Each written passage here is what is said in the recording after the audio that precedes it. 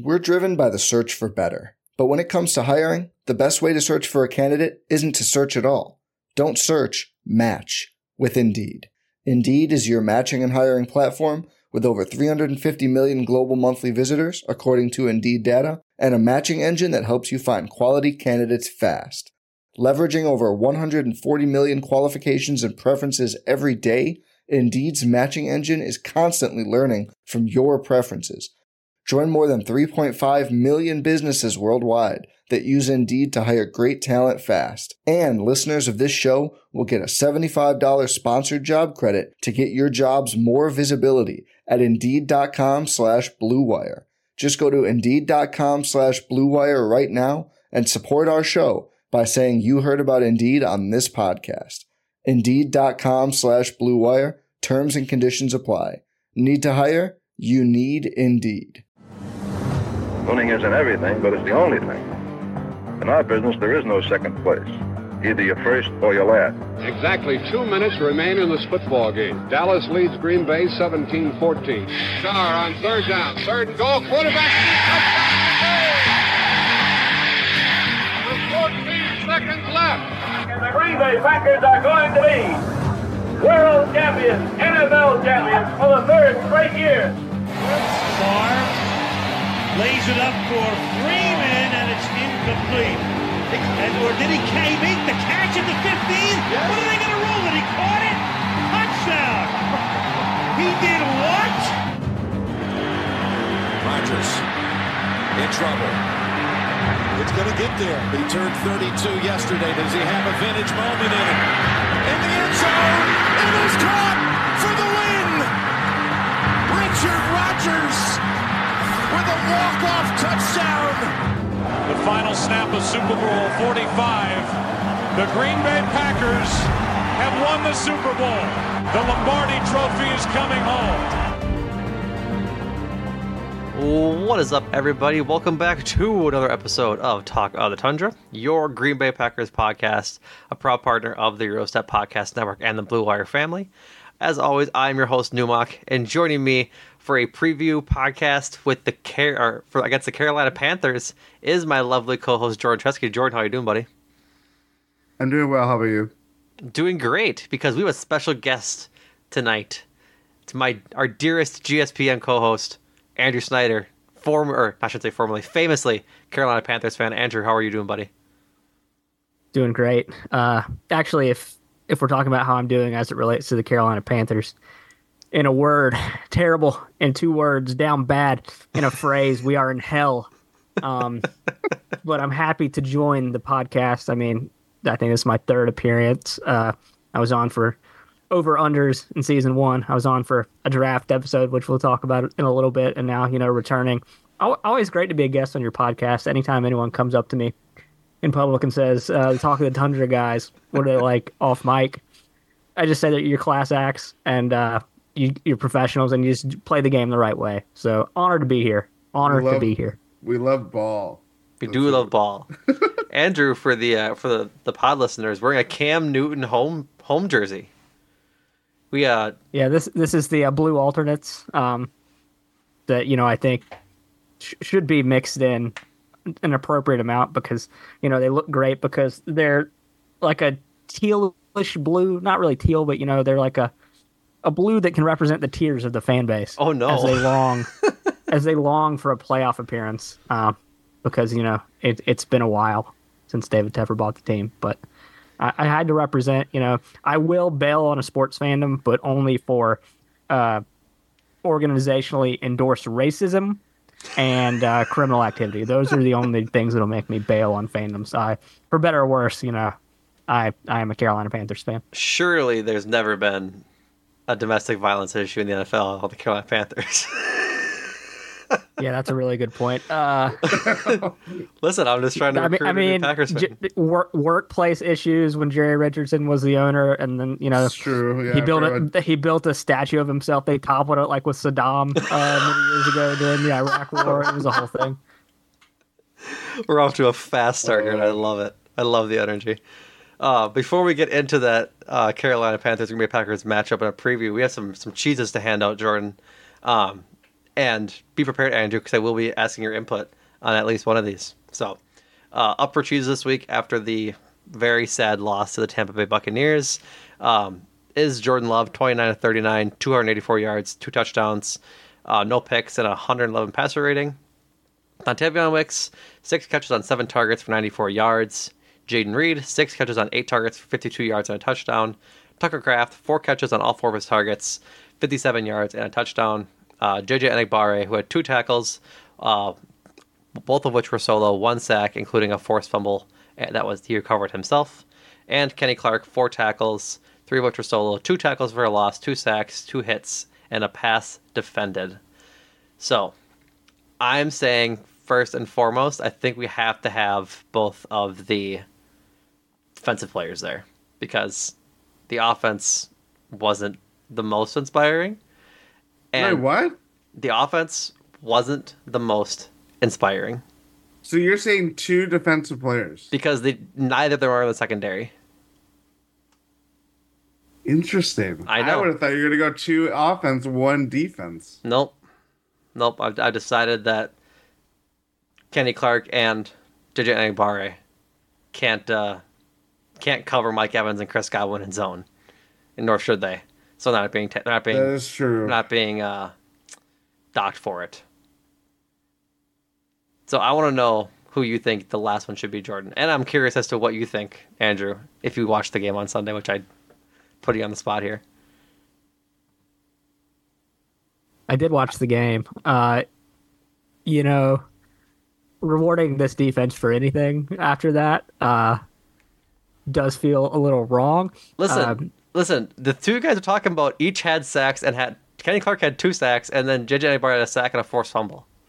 Like, I think that's definitely cheeseworthy when no one else on the defense really deserved one, as well as, like, nothing about the offense is, like, super duper inspiring out of that game for me. That's a really good point. Because if they had not forced that fumble, then Baker Mayfield could have thrown for a 5th touchdown. So that's a good point. Yeah. You didn't think Love is inspiring? Not, like, mind-blowing, no. Like, he's had better games. No, but I thought it was a really good game. I thought he missed a lot of easy throws that he should have had. Yes, the first drive, yes. But I mean, I think, like, he's had better games, frankly. Like, I think we've given out cheeses for better games and not given him cheeses so would you tilt like Dontavion Wicks over Jordan Love? I would do that. I think my current pick is either Wicks or Kraft. See, my thought process going into this is Jordan Love, Dontavion Wicks, and because, like, this is where the issue is for me, right? It's hard to pick between those two defensive guys when I think they both deserve one. As opposed to Jaden Reed has had this line before the season already. Same thing with Jordan Love. Like, we've probably given a cheese for something around this when he looked better. I just think he didn't look as good as he's looked in weeks past during this game. Like, he limited a lot of the turnover worthy throws, but I come out of the game thinking he probably played fine. If he plays like that for his career, it's pretty good. But I think the bar for Jordan Love cheese has been higher than how he played on Sunday. Like, the stats are there, of course, but that's also because he threw it 40 times. Yeah. Like, if they actually use Aaron Jones and any sort of running game, maybe they win that game a little better, since most of the offense is set up by the running, and then they play action and roll out some things like that to get Jordan Love some more time. But yeah, if you're want to cape for Jordan Love as being the only offensive player to get cheese this week, I'm also up for negotiation if you really want to convince me about JJ or Kenny. But it's going to take a pretty solid... It's hard because the difference in snaps is, like, really, like... Here, I can pull it up on PFF right now. But the difference in snaps between the two is, like, very stark. Between JJ and Kenny Clark? Yeah. Do you reward... Yeah, 25 snaps for JJ. Kenny Clark, what do you have? 44. That's actually not as much as I thought it was gonna be. I mean, talk about, I guess, impact plays. It's kind of That's like the thing is you got to reward the impact plays. we gave one to Keyshawn Nixon, I think, right, when he had the interception against the Chiefs. So I think that's the same idea, right? Like Keyshawn probably played a little more than JJ did in this game, but I'm gonna say it. JJ Anibari cheese lock. Okay. So then do you give one to Kenny, who had 2 sacks in a game? Who had 2 sacks and 2 QB hits. I'm not sure if that's the same 2 hits or if it's separate, you know what I mean? I forget how... So, I forget if PFF counts like hits as sacks as the same tackle. So if he gets a sack, does it also count as a hit, is my question. I don't think they do. Okay. So then he was in the... multiple plays. In the pocket and multiple plays and got home twice, including 2 other tackles for loss. Like, I just think that's one of the better games he's had this year. Like, one of the better games he's had this year. You know, you swung me. That's what I'm saying. Like, you swung me. The front 4 or 5 of the, like, Rashawn Gary, Lucas Van Ness, TJ Slayton, Kenny Clark, Devontae Wyatt, and JJ Anibare weren't the reason the Packers lost this game. It was everything from the linebackers back. Yeah. And Joe Barry. And so that's why I think they, like, JJ Anibare and Kenny Clark for sure get cheeses, and then I'm just mulling over who I want on offense. But I'll let you pick who you want, considering I kind of I dictated what the 2 defensive players would be, or would get one. I would honestly... I thought Wicks was a lot, like, probably my first lock. I'm fine with that. Is that his best game of the season? Oh, yeah. I don't think he had any... Sorry, I'm looking up a stat and I'm losing my train of thought as I speak. You're good. I don't think he's had I think this is easily his best. I'm looking at Jordan Love's... His passer rating was the 6th highest this year. For him. To your point of we've seen better from Jordan Love, it's not necessarily wrong. Second highest completion percentage on the year. Most receptions for Dontavion Wicks and most yards for him. Give it to him. Cheese lock him. Yeah. So Wicks, pop it and lock it. Wicks, Enigbare, and Kenny Clark. Yeah. Perfect. Andrew, good with that? I thought that cheeseburger was going to go, but we did it. Andrew, is that clear? I think you guys did great work there. And, Thank you. I wholeheartedly approve of your dairy choices in this matter. Thank you. I had I had a sample today at Whole Foods going to get some salmon for dinner. And they had some Gruyere as a little sample piece. Ooh, it was creamy and delicious. Sean, go ahead. Finish Gruyere? Yeah, I like to do a mac and cheese with some bechamel, some shells, and then grate some sharp cheddar, some Gruyere, and then one more melter. That that third one I like to mix it up, and then a little Parmesan at the end. Mix it up. Also, in the bechamel, you mix in some hot mustard, and you don't really taste it, but it's there, and it provides the tang you need. But anyway, the amount of times I've heard people put mustard in a recipe and they go, but you're not gonna taste it. This is like way too many. Like all the barbecue TikTok videos, all the stuff like that. It's in a lot of barbecue things. It's a binder, Jordan. Yeah, it is. Not that I know. It brings people together. It really ties the room together like a nice throw rug, I think. We're off the rails, but I'm curious. What is your guys' opinion on Dijon mustard? Positive. I'm a fan of most mustards. Jordan, I'm not. I think I am a strictly yellow mustard person. I'm pretty boring mustard-wise. I like to make chicken salad with QP mayo and a little bit of Dijon mustard. I saw that picture in the Discord. So go join the Discord if you want to see the pictures of Andrew's mayo. Anyways. Yeah, we're trying to summon a Kobe Mayo trade for Corbin Burns from the Orioles. He's a third baseman prospect. So that's what we're trying to summon. And what podcast would you possibly listen to that on? Or could I listen to this analysis about Cruising for a Bruising, GSPN.info. Find all the info there. Me and Adam McGee talking ball. But back to you, Numac, for some football talk with some football guys, and also me. Some new. I just read Jordan's sentence in the notes. It just says Joe Barry defends his life. Yes, he did. That's how every tweet, every X post that I saw of Joe Barry's press conference today was literally Joe Barry being like, I am who I am. What can I say? It was like, okay. Yeah, we're not going to spend too long on this. We kind of talked about it on Sunday as well, but the talk of the town and Town has been Talk of the Tundra even. Talk of the Tundra even has been just why is Joe Barry still the defensive coordinator for the Green Bay Packers? And I think the entire organization can collectively answer as a big shrug. Like the headline from this Matt Schneeman article is Packers defensive coordinator Joe Barry sounds like a coach who knows what fate might await him. And I think that's a kind of a perfect encapsulation of what's going on up there. Like I think everyone sees the I guess writing in big Sharpie on the wall, and it's trending towards Joe Barry being fired, especially if they miss the playoffs.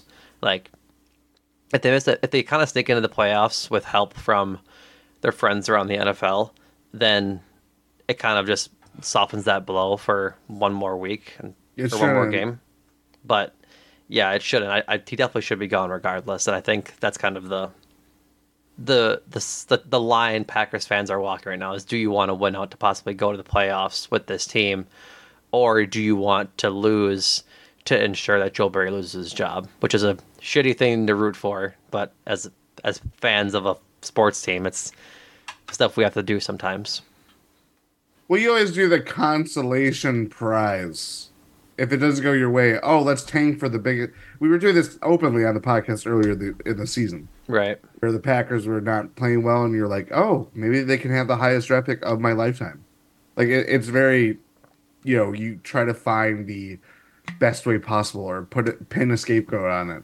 Right. And it's not that Joe Barry is not a deserving scapegoat. He fully is. This team had a better shot at the playoffs 2 weeks ago than it did at any point last year.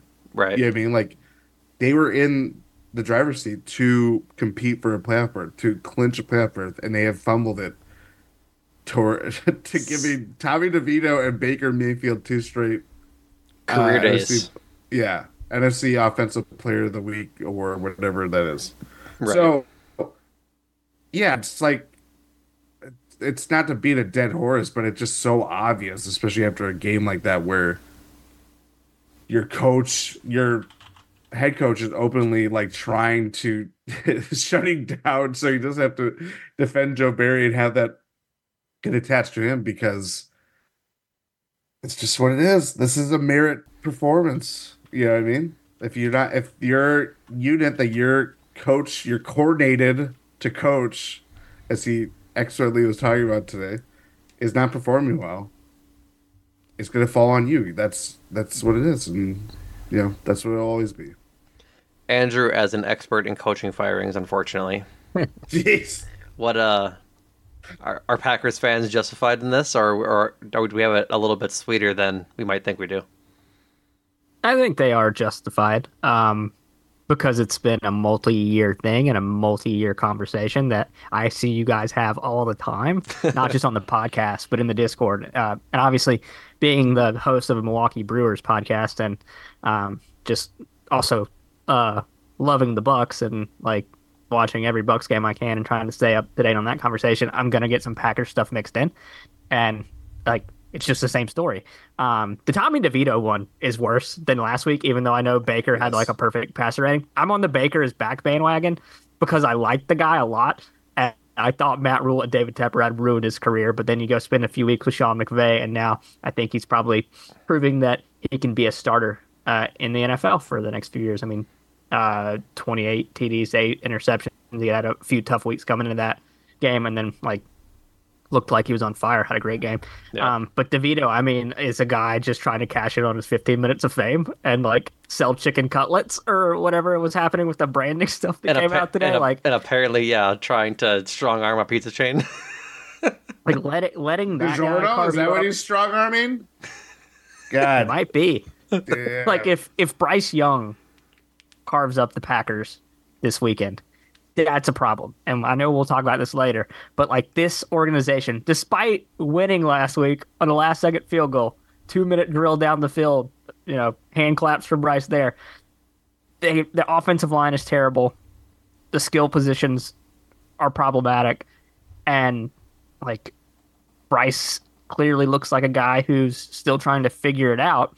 And that discussion about whether or not he will long term is still ways away, but you can't let a quarterback carve you up the third week in a row, especially with a team playing for nothing when you're still in a playoff race somehow. Like so I think that was my long way of answering your question that yes, Packers fans are justified in wanting this guy's resume in the paper shredder. Preferably, yeah. But yeah, we'll get more into the matchup here in a little bit. But some more news and notes. Packers designated my young son, Emmanuel Wilson, off of or designated to return from IR. Him, Luke Musgrave, and Luke Tenuta have all been designated for return. So with that timing, it kind of makes sense that they have 3 weeks to do it, and there's 3 weeks left in the season. So maybe we'll see Emmanuel Wilson back. Matt LaFleur had good things to say about Wilson this week, saying that he's miles and light years ahead of where he was before his injury, just noting that he's been locked in during his injury to try and improve and understand NFL offense a little better than he would as a player that had only played in like 5 games up until his injury. Luke Musgrave, there's some rumblings that he might be back for the game next weekend against the Vikings. So shout out those 2 tight end sets should we get them. Coming back from a lacerated kidney like a month after you do it is insano hours. What? I'd be down for my life if I lacerated a kidney, not playing football. And then Luke Tenuta, who had started the year off on IR and was a organizational favorite. Maybe he gets some reps as this year comes to a close rather than punting on the whole year, but we shall see with him as well. So, in other injury news, Matt LaFleur shared that Packers miscalculated Jair Alexander's injury recovery, and that is a factor in why he hasn't been playing despite practicing for the last few weeks.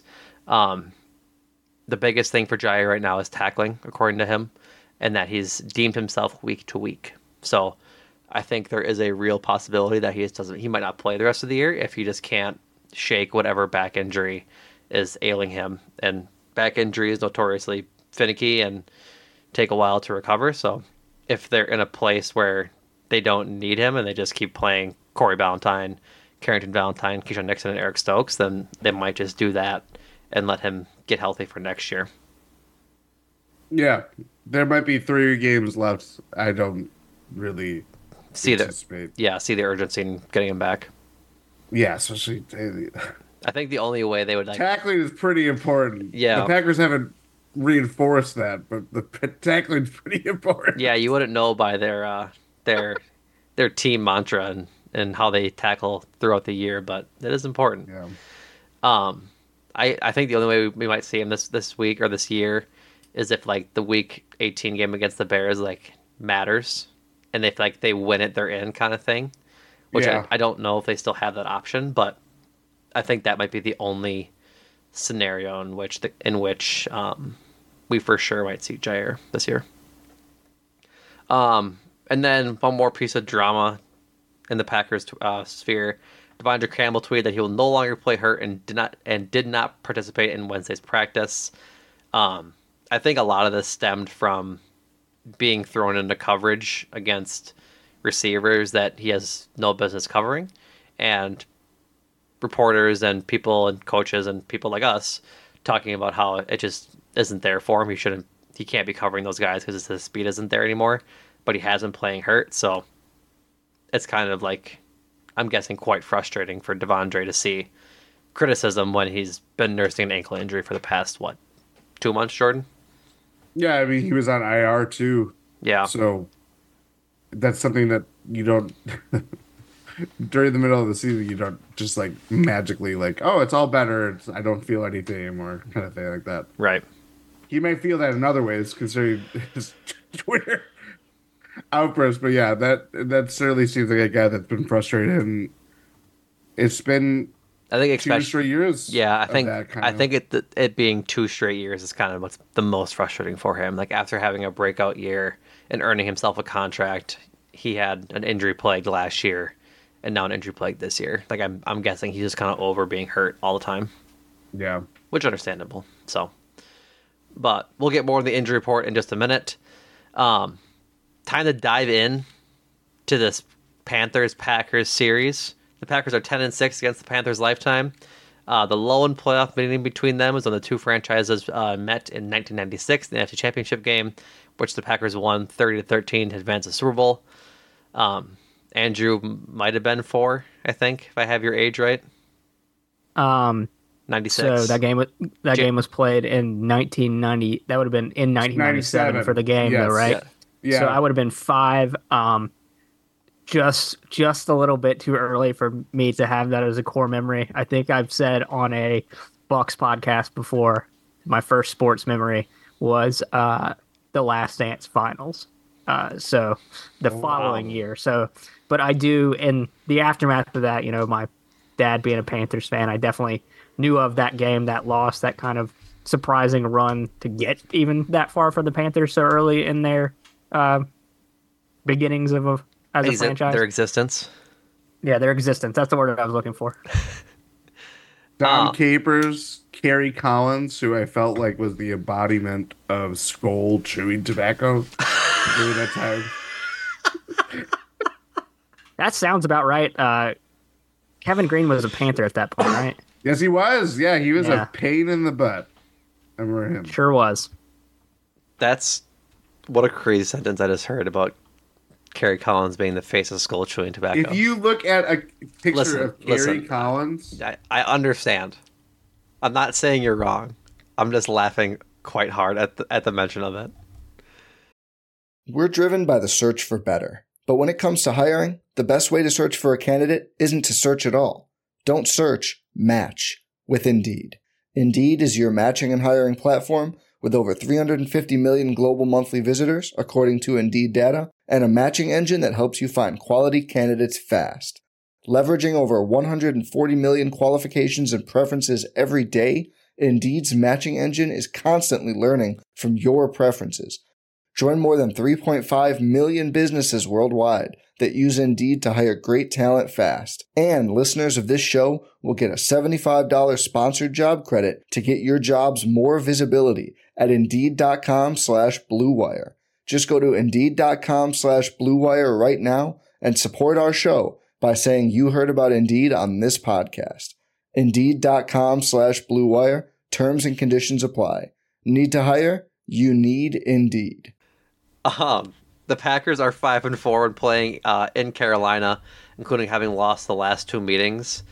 Are one of those last 2 meetings the Cam Newton game where he was talking to Clay Matthews, watching film? I believe so. I think that was like the second of the last 2 meetings, I'd imagine, something like that. But and the other one was the game that Aaron Rodgers came back late. Oh yeah. Yeah. During the Brett Hundley year. Funny how those things kind of just follow Aaron Rodgers. He's living another Brett Hundley year just in New York. Yeah. Anyway. But yeah, those I have grown to really be suspect of Packers at Panthers games. It's rare where the Packers have done well in Carolina. It's rare that the Packers go south of the Mason-Dixon line and do well. Yeah, that's true. I mean, like Miami might be the exception, but there's still been. I mean, even then they've had to come back. They had to come back at the end of the last time they played in Miami. They had the fake spike touchdown on Jordy Nelson. Yeah. But then Tampa Bay, I think they win 2 years ago in Tampa. Yeah, no, last year. Barely. Yeah, last year barely. Yeah. But yeah, the Carolina Panthers currently 2-12, own the top spot in the draft, but they don't own the pick, sadly. Sorry, Andrew. They're coming off of good news, a 9-7 win in which there were tens of people there during a downpour of a football game. But a 9-7 Pretty sure both their wins were in the rain. Yeah. A 9-7 What was your win over the reaction Falcons. seeing them win a game 9-7? The joke was on me because I was actually watching it. Like, despite telling myself I should just opt out of all of these games, I find myself watching most of every game just because I'm like, this is what I deserve. This is what God has put in front of me. So I'm going to watch it. And then the drive itself, I think, Bryce Young did some nice things in the rain. I think Chuba Hubbard got some nice yards on the ground. Maybe Miles Sanders on that drive as well. I think there was a nice Mingo catch. Maybe Adam Thielen. I can't quite remember. But then once they got it to the 2 or the 5, they kept having to take knees to run the clock down to kick the last second field goal. And I was like, it's going to slip on the wet turf. It's going to. That's what's going to happen. Eddie Pinheiro, who has been very reliable as a Panther, is going to fall on national television and not even get a kickoff. and then everything went off without a hitch. But it felt like I was doing something harmful to my body.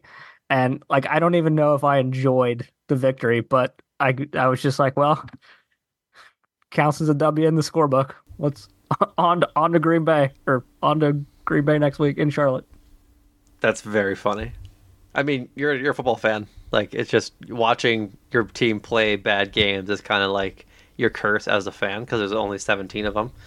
You could either just not watch it and not watch football for a year, or you could just suffer in silence and hope that that those wins come along. I do want to say one thing. And this has turned out to be just an absolute masterclass on my part. So I have season tickets. And so middle half of this year when the bill was due, that was when I was between jobs. I'd been laid off earlier in the year. And I had a friend who was like, why don't I just buy them from you this year? And I was like, all right. So, sell them to him in full. Somebody bought your season tickets. Yes, before the season started. Oh, no. And so... Oh. I'll re-up next year and hope things are better. I was in a financial bind at that time. And I don't think I can ever talk to that person again because they would probably threaten violence against me. And I feel so bad, but it's not my fault. It's David Tepper. It's Frank Reich. It's who's the everybody. GM? What's his name? Scott Fitterer, and Fitterer. Him still having a job right now is insane to me. They should have sent him packing with Reich. Bro, not saying Bryce Young is officially done and can't be a competent starter in this league. That book is still to be written. But the bare minimum we know is you botched that pick and you botched that trade. So, See you, bud. He should have to eat Christmas dinner by himself in the bowels of Bank of America Stadium. Yeah, I think you just definitely have to have, in a situation like that, you just have to fire him, even though it's a move I understand the idea. If you lose it that badly, I think it just costs you your job no matter what. And it's funny because obviously in football with the salary cap, having the richest owner doesn't really work for you in the way it might work for you in baseball. We get mad as Brewers fans at Mark Atanasio for some of the payrolls he comes out with, but he hires good people. Matt Arnold, David Stearns before him, the coaching staff and the scouting department, the pitching lab, catching lab, whoever, analytics team, hires good people and lets them do their job, and they do a good job. David Tepper can't even hire the right people, and he can't spend his way out of it with his big money bags that he has from whatever venture capital life he lives. This is a guy who has a pair of brass testicles on his desk. Apparently, that's a thing that's been reported. He should not get to put those on his desk anymore. He should have to remove them after what he has done to this franchise. And they have not made the playoffs since he bought the team. Obviously, the previous owner was forced to sell for very legitimate reasons. So I'm glad that he's dead now. But I'm glad that he was not the owner of the franchise the last several years. But David Tepper has absolutely run this team into the ground and just ruined my falls and my winters. And, I think he's just a terrible, terrible, terrible owner and should not be allowed to attend NFL games, let alone make decisions for teams. I'm taking this too far. I apologize. Well, tell us how you really feel. There is something. I like the guy. There is something very interesting about this franchise with, for lack of a better word, testicles. Because I remember when the statue of Jerry Richardson, there's very pronounced testicles on one of the Panthers. I think those are still there. Is that where Tepper put them on his desk? They didn't neuter the bronze panther. I'm surprised at this development. No. Also, Scott Fitterer's wife. I was seeing how long Scott Fitterer was in his current position. He's been there for 3 years. That's crazy. First off, and he's already made so many terrible decisions. That's impressive, honestly, to make that many bad decisions. His wife's name is Cherish, which is an awful name. Just throwing that out there. Yeah, May 2018, Tepper buys the Panthers. 2018 season, they go 7-9. 2019, 5-11. 2020, 5-11. 2021, 5-12. 2022, 7-10. Which only got that competent because Steve Wilkes went out there and did his best to make the team a passable excuse for an NFL team after Matt Rule's terribleness was on display for a few seasons. I almost cursed there, caught myself, told you, Newmark, I would have the restraint not to. And then this season, obviously, 2-12. Coaches, inherited Ron Rivera, obviously. Fired him midseason in 2019, I believe. Perry Fuel, the interim there, hires Matt Rule, pays him a bunch of money for whatever reason because he coached Baylor and Temple. Who cares? Fires Rule. Wilkes obviously is the interim. He broke the rules. Does a good job like shepherding that ship to the completion of the season. Doesn't get the job. Instead, they hire Frank Reich and then fire him midseason again. Chris Tabor, who I just learned was a person when he took over as the interim coach this season. Like, the degree of ineptitude, trading a haul of draft capital and DJ Moore to the Bears for the number one pick in a draft where going into it, folks said, there's no real number one quarterback, but it's probably Bryce Young or CJ Stroud. And it turns out there was one. It was CJ Stroud, and he's not the one they took. Just, like, it's like... Wait, okay, so I know you're feeling it. I'm sorry. If they had just made the wrong decision with the quarterback, I feel like that would be more livable. Like, you're not going to get even that is a franchise-altering position. It's the fact that they doubled down on it with trading off how many picks? And a very good receiver at that. Like, I don't know. That's crazy. To be fair, to be, I guess, devil's advocate, if they don't make the trade, they don't have the opportunity to make the pick in the first place. And I was... Oh, of course, yeah. So if you go and listen to our draft episode, I think it was me and everyone in the chat and you guys and all the other guests being like, all right, the Panthers did it. They made the right pick. They got Bryce Young. And then we were all wrong on that because draft experts are liars and they don't know what they're talking about. And we should not trust their lists. When The Athletic or any other place comes out with a list, we just shouldn't trust it because they don't know what they're talking about. Clearly. To be fair, again, an NFL team had to pick between an Ohio State QB and an Alabama QB. That's hardly ever a winning situation. Yeah. I think though CJ Stroud might be the first Ohio State quarterback in a very long time to be something real. It's a Heisman guy versus. because it's been under different coaching regimes. Like what? Why Ohio State? Why did that narrative? Is it just happenstance, or is it something about a system they run? I don't know. I thought Stroud looked pretty good in that system, and then I let people convince me that Bryce Young was the guy, and they lied to me, and now I feel stupid. I think that a lot of QBs have looked good in the Ohio State system. Like Justin Fields is a great example, just of a quarterback that looked really good at Ohio State and that now has not exactly turned out at in Chicago. But I think you go back to like Cardale Jones wasn't this huge prospect or anything, but he was very good at Ohio State and then was barely passable as a quarterback in the NFL.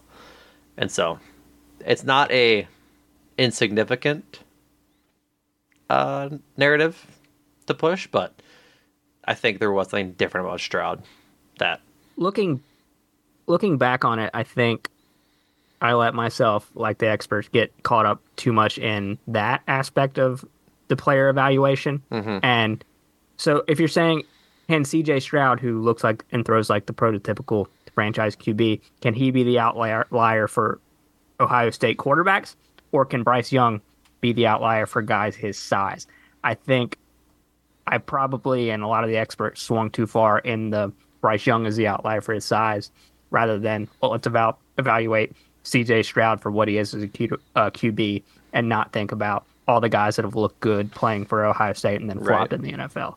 And, you know, so I guess like Jordan, like you said, making that decision is understandable had you not sent a haul of picks to Chicago. Yeah. Right. So I guess let's just start there, Andrew. Obviously, you watch more of the Panthers and than we do, and than most of the NFL does. There's been the narrative that Bryce Young has looked bad this year, and that Carolina got the pick wrong 15 games into CJ Stroud and Bryce Young's careers, respectively. For you, has it actually been as bad as advertised? For watching the games and just watching him play. Because I know early on in the season he made when he played the Falcons the first time, he made 2 interceptions that were the same throw. It was week 1. Yeah. And so that's a week 1 thing, right? That's understandable. But 9 TDs to 9 interceptions has taken a lot of sacks, but has it been as bad as advertised, or is this more of a piling on of a rookie quarterback who is playing on a team without a lot of help in the first place? I think it's a little bit of both. And sorry for coming on here as a guest and talking so much on your podcast. We want you to talk as a guest. That's why we have you here. I got fired up and I just let it rip. It's a little bit of both because it has been bad. I don't want to say come in here and be a homer and say it's been good, but I also don't want to be too irrational about it because I think he has shown moments. I mean, for whatever that game last week was, he drove them down the field and they won that football game. That's not nothing. But we've also seen the games against New Orleans where he was just terrible. Trying to think of some of the other games that were just truly atrocious. Those 2 picks in the Falcons game were bad because it's not learning from the mistake you made on the first pick, but also, that was week 1. So I think we tended as Panthers fans to overlook that for a bit. One thing that is his fault, but also is not his fault just because the O-line has been terrible and he's being pressured so often, is he had the tendency to hold on to the ball too long. And I think that leads to sacks or last-ditch throws or fumbles when he really just needs to either get the ball out quickly, and that's tough because Panthers receivers do not get separation. I think there was a stat in the middle of the season that showed that they were worse in the league at getting separation from corners or whoever's guarding them. So kind of is what it is from that standpoint because he's got a rock and a hard place in terms of his options when he's dropping back. I mean, sacked 3 times against Atlanta, 4 times against New Orleans, 4 times against Tampa, 4 times against Tennessee, 7 times against Dallas, 6 times in a win against Houston, 5 times against the Vikings. So he's running for his life seemingly more often than not. And it just makes it very tough to evaluate.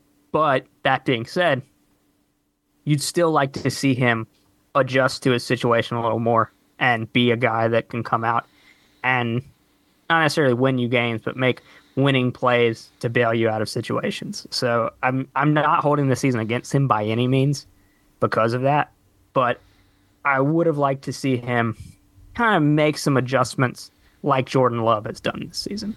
I think that Chiefs game is such a big indicator of the development that Love has had this season. And obviously he's further along into his career, although it is his first season as a starter. So I think what I'll be looking for next year with a new coaching staff is him learning from those mistakes and adjusting the same way we want an NBA coach to adjust. Okay, the other team's offense is showing me this. The other team's defense is showing me this. How can I work within the system that I'm in and the things that are stacked against me to at least make passable plays that are keeping us in ball games? And the other thing that I shouldn't hold against him is his play callers swapped back and forth. I think 4 times in total of changing. It's been 2 guys. So Reich was calling the plays. They switched to Thomas Brown. They switched back to Reich, and then they fired Reich. So now it's Thomas Brown calling the plays again. So everything has been set up against them, but I don't want to say it hasn't been bad because that would be disingenuous when you see what CJ Stroud is doing. And even, I guess, what Richardson was doing before he got hurt in the smallest of small sample sizes. Right. And I think even Levis has looked kind of passable, right? So it's when your comparison is the thief of joy, but you kind of have to do that with a quarterback class. No, absolutely. I think that he's definitely looked the worst out of the starting QBs they're rookie starting QBs, actual true rookies between, like you said, Richardson, Stroud, and now Levis. I think Levis has looked fine. I don't think it's anything inspiring as he might be something. He could be nothing as kind of a pick. But yeah, I think to your point just about the difference in play calling going between the 2 guys and the specialists just aren't really there. You've got a Chuba Hubbard jersey hanging up in your room there, but between Adam Thielen, Jonathan Mingo, and DJ Chark Jr., the pass catchers for the Panthers just aren't really inspiring for a rookie QB, and that's why I've lauded the Adam Thielen signing. I think without Adam Thielen, that this team looks a lot worse than they do, and it's hard to say. Adam Thielen's nearing 1,000-yard season with Bryce Young. He's been the only guy that can reliably get open and really make a difference for him as a quarterback, and so. Yeah, I don't disagree with what you're saying, and so from a perspective, defensively, has it been a lot of the same mistakes being made? And if he's getting sacked that often, I guess, are you afraid of the Packers front coming up? Because I saw a tweet today for the top pass rush combinations for each team that have been most effective when just rushing for the season, and the Packers are 7th. They have a pressure rate of 55.5, which is, like I said, good for 7th in the NFL, with Devontae Wyatt, Kenny Clark, Preston Smith, and Rashawn Gary. Those 4, when rushing, just those 4 together, get a sack 1 in 5 times. And that's on the season. So I guess, is that something, I don't want to ask if you're worried about, obviously, because I'd imagine listing off the sack numbers, you're just afraid of Bryce Young getting sacked every week, but is that just something that you kind of have accepted as this year? Is that this line isn't capable of holding up against top tier pass rushers and I guess defense in general? Yeah, they did look better last week, but I don't know what to take away from any matchup with Atlanta right now. They've had a good defense, right? It was a 9-7 game, so right. It's not a bad defense. You hold 1 or 10. Yeah, it's just I see Desmond Ridder as quarterback, and I just assume your franchise is bereft of any talent. But that's just me making assumptions about the opposite side of the ball. The O-line, Ike Ekwonu, who was a first-round draft pick 2 years ago, I think, out of my beloved NC State Wolfpack, has really struggled at left tackle. That was a first round pick, as I said, and that was the guy that was supposed to be the centerpiece of the line.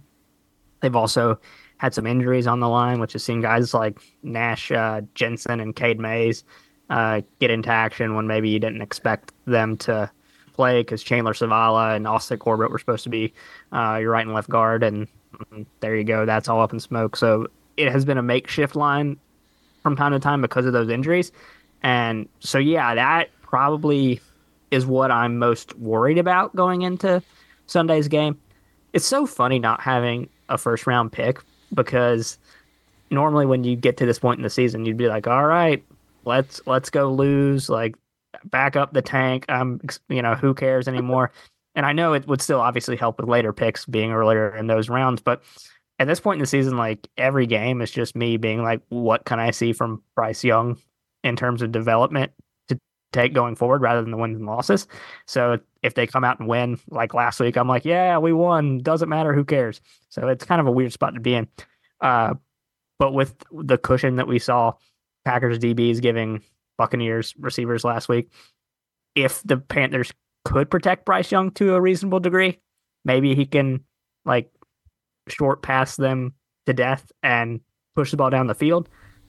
But what I think is going to happen is Rashawn Gary is going to get like 3 sacks and maybe like knock Bryce Young out of the game in the third quarter or something. Would not like that just for in general. Not at all. I had to dig in and find some interesting stats about the Carolina Panthers because there are some, in spite of them being the worst team in the league. Ejiro Evero as the defense coordinator, did he interview with the Packers? He did, I believe. Before they hired Joe Barry. Before they hired Joe Barry. So he was one of the ones that like a lot of fans after Joe Barry had been doing bad been like, why didn't we just hire him? Kind of thing. I think he's been put on this pedestal of like that is the guy that we could have gotten. Yep. For all the things that you want to talk about the Panthers and struggles that they've had this year, I found it really interesting. Let me bring up these notes. They have allowed the fewest total yards after a catch this season, and they allow the third fewest receiving yards to opposing wideouts. So it's not like this defense, like Brian Burns is obviously like the headlining guy. Shaq Thompson is a good player. Is he healthy? Am I misremembering? I feel like he's healthy. Shaq Thompson, you say? He's on IR. He is not healthy. So that was a terrible example that I just pulled out of my butt. Anyway, it's not like they don't like this is not like a team bereft of like good players defensively. But I was really shocked to see like, oh, for as much as like we can joke about like how bad the Panthers are, like they're in positions to win games as painfully as it has been this year. And especially when their secondary, JC Horn, who's the other corner that I'm forgetting? They kind of headline the secondary and have done their part in not getting burned from passing games. So basically, all that is to go to say, why is the Panthers defense really good at not letting guys like, a Christian Watson or Jaden Reed have a field day? I think it comes down to coaching, right? I would say so.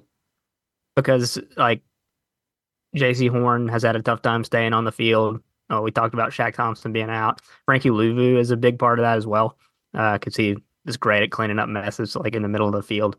And then Derek Brown and Brian Burns getting pressure on the quarterback. And, obviously if a quarterback's running for their life and making a throw, kind of with outside the framework of an offense, maybe that allows kind of your coverage to like settle into the chaos, and then your receivers aren't getting as much separation once they do catch the ball. That's a great question because I think it's been easy to overlook how talented the defense can be at times over the last few seasons because they're losing games and just looking terrible because the defense is on the field so much because the offense can't move the ball and sustain drives. I think we were having a conversation about this in the Discord weeks ago when the Packers offense was struggling, and someone was making the point that, the offense and what it does for your defense, like, isn't a factor in that defense's performance. And I think that's probably a lot a big factor with what happens with the Panthers. But that's a really interesting stat, and I think if I had to have one answer, probably coaching. Avero is very highly regarded, and I think will probably, despite this, get head coaching looks in the next few years, depending on what shakes out. I thought it was interesting when you had talked about how if the Panthers receivers can get open and just like play against the zone that the Packers are going to come in and play, that it might be able to get him on track and like showcase a little bit more of his talent and while staying upright, if he can stay upright. And it led me to pull up this tweet that I had posted today talking about, this is a graph that I had seen where the x-axis is man coverage separation prevented percentile, and the y-axis is zone coverage separation prevented percentile. And it's a list of all the cornerbacks who have played 175 coverage snaps. And in this, the three players from the Packers, there's four Packers on this, or I guess four Packers logos, one of which is Russell Douglas, who isn't on the team anymore.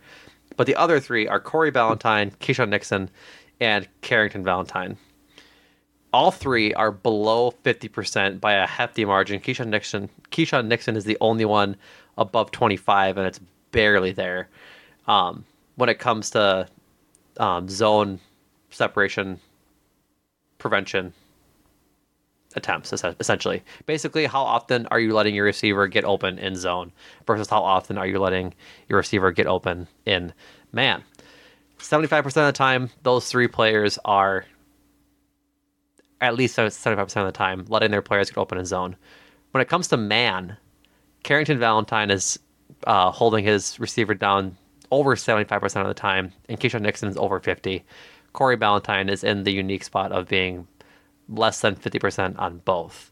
But it goes to show that when we got mad at how often they were running primary zone against the Buccaneers and all season, that like there's evidence to show that these guys can play man coverage, and they have always been able to play man coverage. Like Rasul in his Packers snaps, like in regards to this graph, is further to the right and was a more lockdown man corner than Carrington Valentine was, who is like the best man corner with enough coverage snaps to qualify on this team right now. And so, yeah, I think if Joe Barry wants to, I was going to swear, screw around and play zone against Adam Thielen and Jonathan Mingo, I think there could be a similar situation in which Adam Thielen, the veteran that he is able to find the soft spots in the zone and get open quite quickly for Bryce Young to be able to dink and dunk his way down the field, which I think could be good for him against this mean pass rush. This is what Tommy DeVito did. He's making us have a good faith conversation about the Carolina Panthers offense having success. Listen, I have no confidence in the secondary right now to be able to cover zone well. And I think I'm justified in having that opinion. Yeah. I think we're all justified. It is not, we're down bad. That's what it is. Yeah, it's not great. It's not great. For the Panthers defense, Andrew, a lot of rushing touchdowns. Has that been like noticeable, or is that somehow just kind of flown under the radar? They have 21 this year. I think it's like I said, them just being constantly on the field. Oh, and I'm not a ball knower.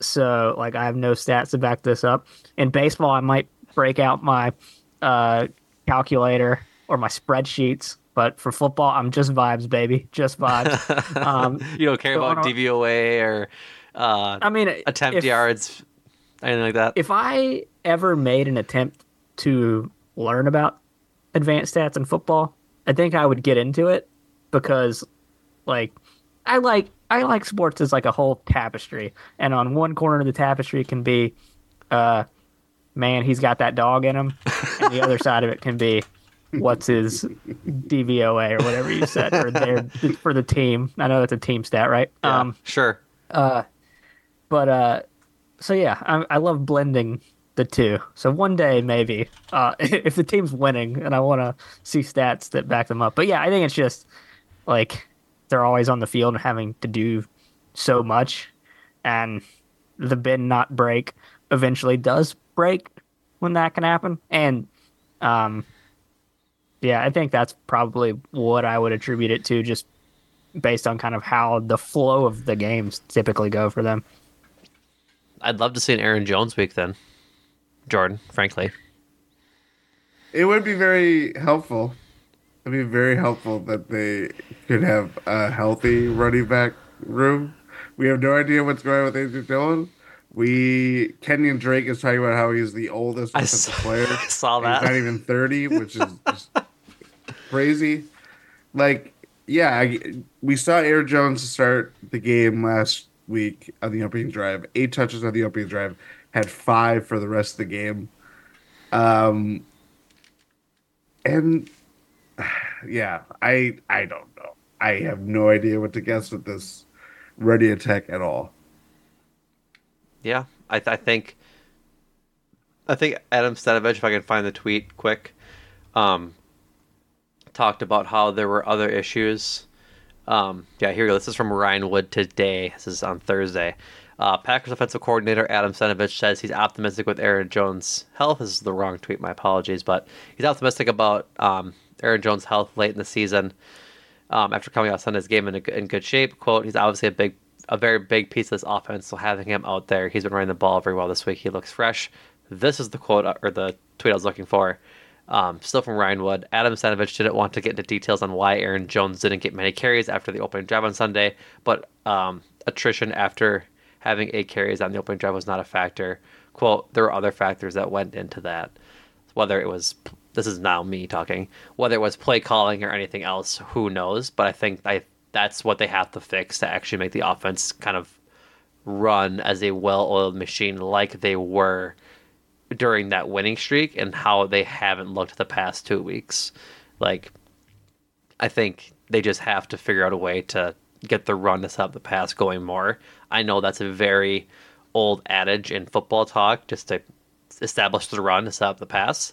But I think especially with how LaFleur runs this type of offense, it really does ring true, because they do so much stuff with play action pass, as well as bootlegs and other designed, I guess, funniness, we'll call it, in the backfield between Jaden Reed push passes and end arounds at least once or twice a game. So, yeah, having Aaron Jones back at least would be helpful.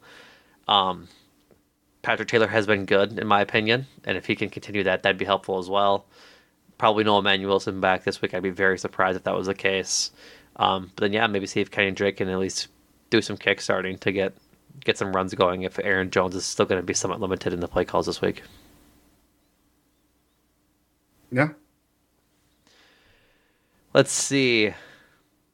Andrew, what are you most looking forward to from a game planning perspective, whether it's offense or defense, when it comes to the Panthers? Is there something that you are looking forward to see develop, or is there something that you are looking forward to, I guess, finding resolution on? Anything like as a season long former season ticket holder. Former season ticket holder. Anything like you're looking to see improved upon? Obviously, besides everything. Everything is not a good answer. Former and future, because we have the personal seat licenses, so I've got that till right. I'm dead. So, just took a break. Continued development from Bryce, and just like any sliver of anything that we can say, oh, that's something to build off of. Every good throw right now is something to celebrate. It's sad, but that's where we're at. Also, I want to see if Jonathan Mingo continues to get more targets. I was excited about that pick when they took him in the draft. I was actually at a concert when that happened, and someone texted me. It's like, we got Mingo from Ole Miss. I was like, yeah, he's going to be the guy. Yeah. Bryce Young and Mingo. That's our future.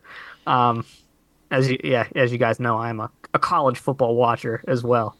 Sorry to any Badgers fans listening, but you did have a good recruiting class, it seems like. So apparently. Top 25, I think. That's good.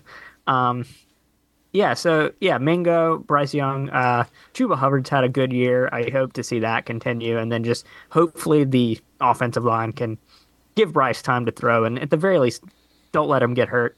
I hope the turf in Charlotte is not as rock hard as it was on last Christmas Eve against the Detroit Lions, when I think there was some kind of thing submitted to the league complaining about the condition of the turf. I hate that. That turf is apparently terrible. I hate that they have turf there. I wish it was grass, obviously. As Jordan well knows, I sadly support Charlotte FC as well, who David Tepper also owns. So I don't love watching soccer on turf either.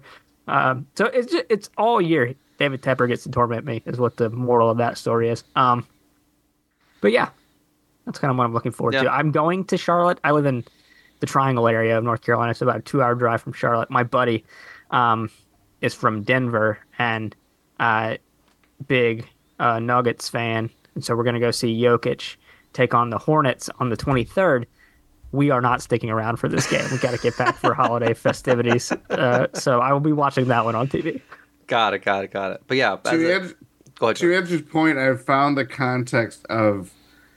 So J.C. Treader is the president of the NFLPA. Former Packer. Yes, former Packer. He wrote an article last offseason about the league knowing that the Panthers had unsafe conditions for the field. So there's this thing called the Clegg test, which measures the hardness of the field. If the Clegg test registers a hardness above 100 G, I don't know what the G is. Maybe it's not grams. I don't know. The field condition is deemed unsafe. Units of gravity, that's what it is. When the field for Carolina was tested before the game, it came back 150 units of gravity. That's so an incredibly hard surface that I am not. I got another thing to worry about now. This is not fun. I think what happened is they melted the Jerry Richardson statue and then scattered it like ashes across the turf, like a rink.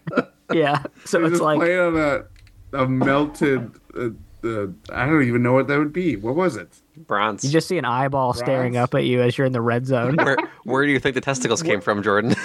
Oh, that's true. Yeah, one of the paws is like a pylon, like where you have to like hit, get in the end zone. Go ahead. Next time I go to Bank of America Stadium, which I think will be February 24th for the MLS opener, I'm gonna see if I can get a picture of me just like straddling the Panther like I'm riding it like a horse, and then I'll send you a photo of that. If they eject me, they eject me. Come what may. Jeez Louise, I love it. All right, we still have to do players to watch the score predictions. So Andrew, you're up first. As the guest of honor, who is one of your players to watch in this game? You need one for the Panthers and one for the Packers.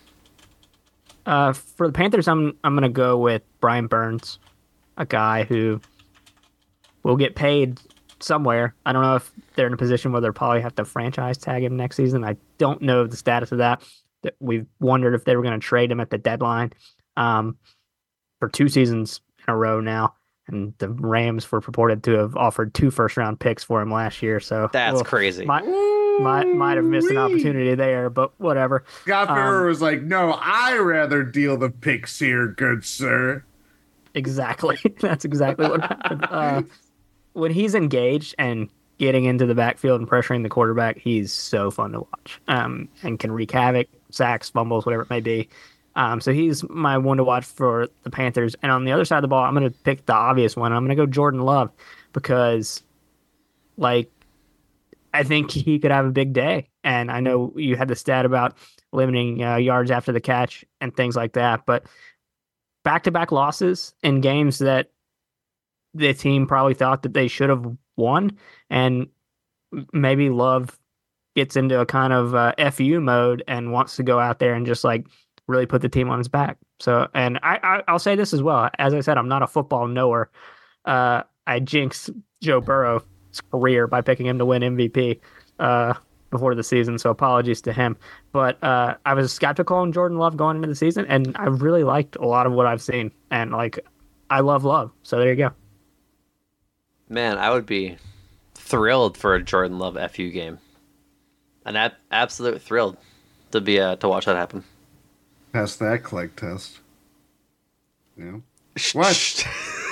What? That's the name of the thing. I know. It's Jordan. Who are your players to watch? Panthers. I'm gonna go Chuba. Is it Chuba or Chuba? Chuba. Chuba Hubbard. Yeah, I just think last week was not much concern because Baker Mayfield threw all over this defense. I mean, Rachaad White had just as good of a game. Yeah, I was gonna say he was very productive in both in the running game and the passing game. Miles Sanders, who I did have high hopes for. I've always liked him coming out of Philadelphia. I thought that was a solid signing for him. Just for whatever reason, just has not happened. Chalk that up to Fitterer. But I have always liked Chuba Hubbard. I think he's a very productive running back, and he just kind of instills this fear of God in me because I think there's going to be so much attention towards how do the Packers defend Bryce Young? What is the zone coverage, or what is the secondary? How do they take away the threats in the passing game? And I think Chuba Hubbard could just run through the middle of this defense and kind of get what he wants. So that's my Panthers to watch. I'm always trying to think of new names for the Packers. I'm gonna go with my boy Tucker Kraft. Okay. All in on the Tucker Kraft experience. I have nothing but good things to say about him. I think he's doing really well. Coming off, he was nominated for a cheese performance. That's right. I think he is going to be very key to Jordan Love getting comfortable, finding those kind of outlet passes, especially with, we talked about the Panthers' success about limiting opposing wideouts. Packers, again, will probably not have Christian Watson, considering he has not practiced all week. Jaden Reed is similarly has some bumps and bruises and all that stuff that he's continuing to battle through, as much as I was battling through that sentence. I think Tucker Kraft will be very key to whether it's red zone targets or just kind of helping Jordan Love get comfortable against this Panthers defense. I think him showing what he has shown over the last few weeks, since basically Luke Musgrave has been hurt, I think that'd be very helpful for this Packers offense. So Tucker Kraft it is. I'm there with you. I wasn't gonna pick him, but I'm definitely here for him as a player to watch. My two players are going to be first up, Aaron Jones, trying to see him get back on track, have a big day, hopefully against Andrew's Panthers defense. That's no offense. I just hope he gets back on track for some good mojo to end the season. And if that puts him on track for maybe another year at the organization and a healthier next year, I'm all for it. And then Devontae Wyatt. I'm really excited to see if any of those four that I talked about earlier, Rashawn Gary, Devontae Wyatt, Kenny Clark, and Preston Smith, if they can get home as often as other teams have been and really bump up that sack rate that they've boasted, I'd be excited to see that too.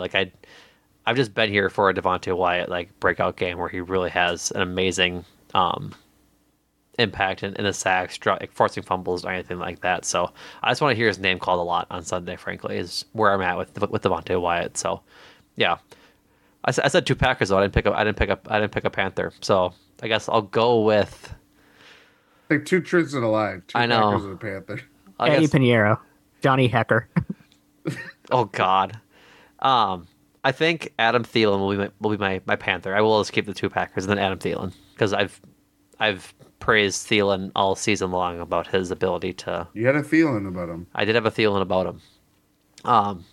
His ability just to up Bryce Young's game as much as he can, and he's the lone veteran on this team that can find the soft spots in the zone. So if they go out and play soft zone, I think Adam Thielen will have no problem trying to find those spots and finding easy completions for his quarterback. So all that being said, Andrew, what's the score going to be on Sunday?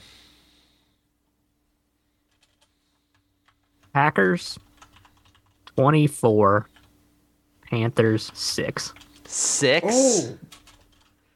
Yeah, we just won a football game 9-7. I guess. I suppose. Two field goals. Jordan? 2 field goals. To be fair, too, they did score 6 points against the Saints 2 weeks ago. I will say. They're on a tear of single digits, according to Andrew's prediction. Correct. But I will say, when you had talked about them playing games, like they've been in games this year, they've had 6 games where they've lost 1-possession games. And so like they do stick around in some of these games. A lot of them have come earlier in the season, but they lost 28-1 against the Buccaneers, 17-10 against the Titans, 16-13 to the Bears. They won 15-13 against the Texans. Yeah, many people forget Bryce Young is 1-0 against CJ Stroud. So like they're in games. Like I think he may be losing the war, but he won the battle. So we'll see. I guess Jordan, what is your prediction? I think this is an eggshells game. I think this. I'm not sure what that means, but go for it. Well, I think that the field surface is going to be equivalent to walking on eggshells. Everybody's going to be smashing grass bits to pieces. Anyway, no, I'm saying I think this is a very tight, trepidatious game from a Packers perspective. I would hopefully not like to see a tight Jordan Love because I think that's where it's just very palpable when you see him uncomfortable. We've seen this. Very clear. I'm going to go Packers. Packers 20. Let's go Panthers 10.